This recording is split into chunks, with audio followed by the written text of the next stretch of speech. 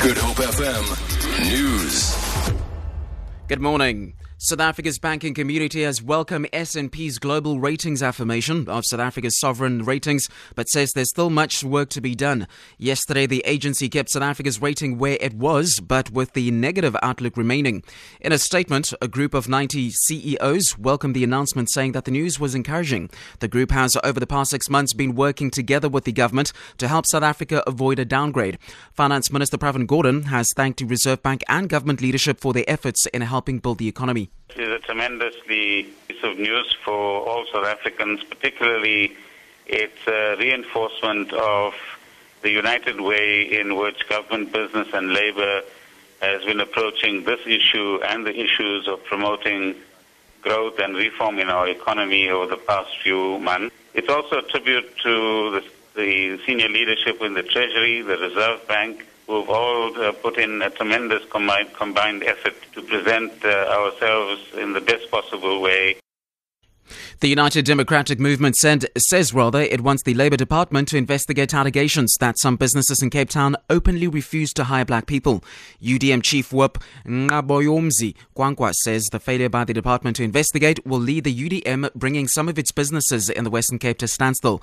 Kwankwa says UDM has received numerous complaints that one of the restaurants in Cape Town refuses to hire black South Africans who have been seeking employment. We have discovered here in the Western Cape a few cases where there are white racists and white racist business people who are telling our people in uncertain terms that they do not employ black South Africans, which is appalling and unacceptable. Instead of employing black South Africans, they then decide to employ foreign nationals who are illegally here in the country so that they can exploit them. We will do a thorough investigation, as we have been doing over the past few weeks. If the Department of Labour does not do anything about it, we are literally going to invade those businesses.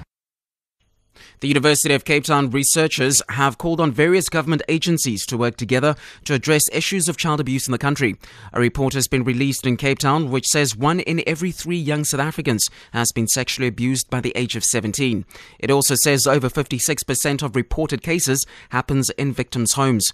UCT researcher Kathy Ward. We need to think about a number of things that we have to do to prevent this from occurring in the first place. So, for instance, we need to think about housing. One of the things that we found was that young people who share their bedrooms with more than one person at night are at slightly higher risk of sexual abuse. We need to have a good protocol that brings all the agencies together, justice, police, social development, education, health, to provide a seamless service system for the young people who are reporting. And finally, government says it will continue its efforts to resolve a standoff between commercial banks and Oak Bay Investments. Mineral Resources Minister Mosebenzi Zwane and 2 other cabinet ministers were last month unsuccessful in their attempts to get the big 4 banks to reverse a decision to cut ties with the Gupta-owned company. Thousands of Oak Bay workers may lose their jobs as a result.